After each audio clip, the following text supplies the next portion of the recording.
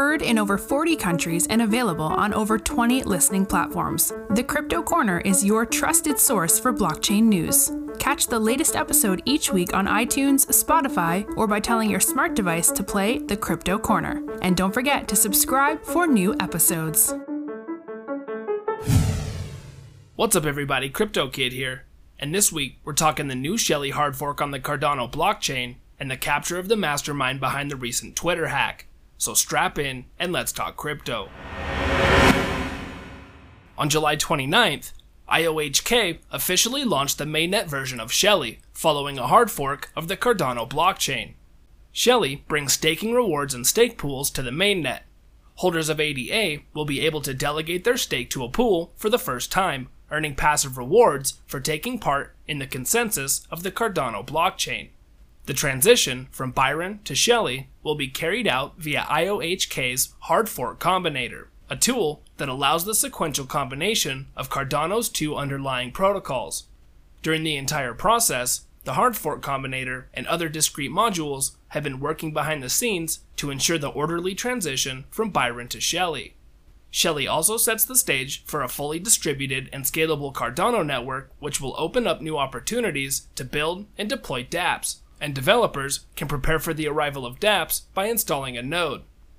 Developers may also deploy Cardano node monitoring tools such as Prometheus and open source metric analytics and visualization suite Grafana. These dashboards make it easier to explore stats and network performance. Shelley will be a largely hands-off process for many participants in the Cardano ecosystem, including ADA holders. The current version of the dataless wallet that is compatible with the Shelley testnet, version 1.1.0, will be made redundant, and users will have to download a Shelley mainnet-enabled wallet. On July 30th, the Financial Crimes Enforcement Network issued an advisory to alert financial institutions to potential indicators of cybercrime and cyber-enabled crime observed during the COVID-19 pandemic. Many illicit actors are engaged in fraudulent schemes that exploit vulnerabilities created by the pandemic. The new advisory contains descriptions of COVID-19 related malicious cyber activity and scams, associated financial red flag indicators, and information on reporting suspicious activity. The advisory is intended to aid financial institutions in detecting, preventing, and reporting potential COVID-19 related criminal activity. The advisory is based on FinCEN's analysis of COVID-19 related information obtained from data from the Bank Secrecy Act, open source reporting, and law enforcement partners. The significant migration towards remote access in the pandemic presents opportunities for criminals to exploit financial institutions' systems and customer-facing processes. Cybercriminals and malicious state actors are targeting vulnerabilities in remote applications and virtual environments to steal sensitive information, compromise financial activity, and disrupt business operations. The Financial Crimes Enforcement Network continues to publish COVID-19 related information to financial institutions to help enhance their efforts to detect, prevent, and report suspected illicit activity on its website at fincen.gov/coronavirus. On July 31st, the FBI, IRS, U.S. Secret Service, and Florida law enforcement placed 17-year-old Graham Clark of Tampa, Florida, under arrest. Mr. Clark is accused of being the mastermind behind the recent security and privacy breach at Twitter, the largest in its history. The breach saw accounts from Barack Obama, Joe Biden, Bill Gates, Elon Musk, Kanye West, Apple, and more hijacked in order to promote a Bitcoin scam on July 15th. Allegedly, Mr. Clark wasn't alone. Shortly after his arrest, two more individuals were formally charged by the U.S. Department of Justice: 22-year-old Nima Fazeli in Orlando and 19-year-old Mason Shepard in the UK. According to an affidavit released on Friday, authorities have probable cause to believe Clark, the teen from Tampa, was the one who got access to Twitter's internal tools and directly carried out the scam. He allegedly convinced a Twitter employee that he worked in the Twitter IT department and tricked the employee into giving him the credentials.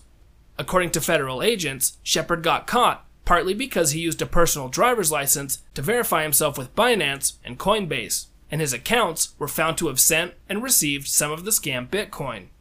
Fazeli is facing 5 years in prison and a $250,000 fine for one count of computer intrusion. Shepard is being charged with computer intrusion, wire fraud conspiracy, and money laundering conspiracy. On July 30th, the People's Bank of China released a notice on issuing financial industry standards to promote the application of blockchain technology specifications. The notice requires various financial institutions to regularly conduct external security assessments and develop blockchain technology applications in order to implement the requirements of the notice. The Guosheng Certification Center launched the Blockchain Security Assessment, focused on preventing and resolving security risks for financial institutions using blockchain technology and promoting the financial industry to implement blockchain security requirements. During the People's Bank Financial CST 2020 meeting, the bank stressed the importance of strengthening supervision in the practice of application technology, active use of big data, artificial intelligence, cloud computing, and blockchain technology to enhance professionalism, uniformity, and penetration of supervision. The new Blockchain Security Evaluation Service provides an authoritative and objective third-party evaluation reference for the application of blockchain technology in the financial industry in China, and also assists with the healthy, safe, and orderly development of blockchain technology in its financial industry. On July 31st, Vladimir Putin signed a new law that will allow transactions with digital financial assets from 2021 onwards, but will ban cryptocurrencies as a means of payment in Russia. Russian banks and exchanges will be able to become operators of the exchange of digital financial assets, with the right to conduct transactions and exchanges of these assets, and the banks must be included in a special registry with the Central Bank of Russia. The Bank of Russia will have the right to determine the allowed digital financial assets which only qualified investors can acquire, as well as within certain amounts, unqualified individual investors.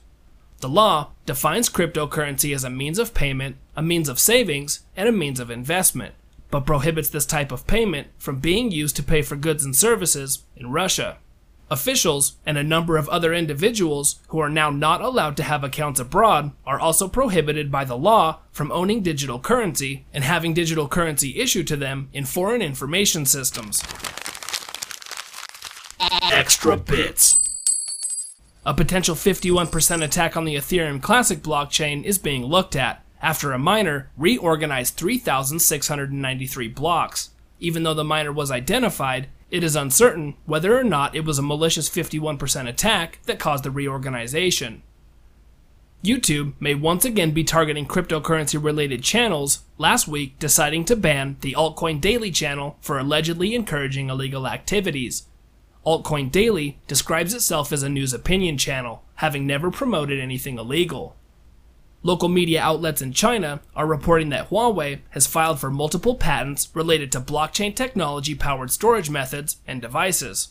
Huawei also recently partnered with the People's Bank of China in its central bank digital currency project. Coinbase recently released a list of 19 tokens and blockchain projects that they are looking at for potential listings. The list includes Ampleforth, Balancer, Band Protocol, Wrapped Bitcoin, and more. Alright everybody, that's it for today's episode. Thank you for stopping by, and I hope you have a great weekend. The Crypto Corner, with your host, Crypto Kid. It is a huge deal. There are tons of people working on this, from financial institutions to technology companies, startups, and universities. For the first time in human history, we have the key to unlock our door. When this baby hits 88 miles per hour, you're gonna see some serious shit. BTC is currently trading at roughly $11,220. BCH is currently trading at roughly $283.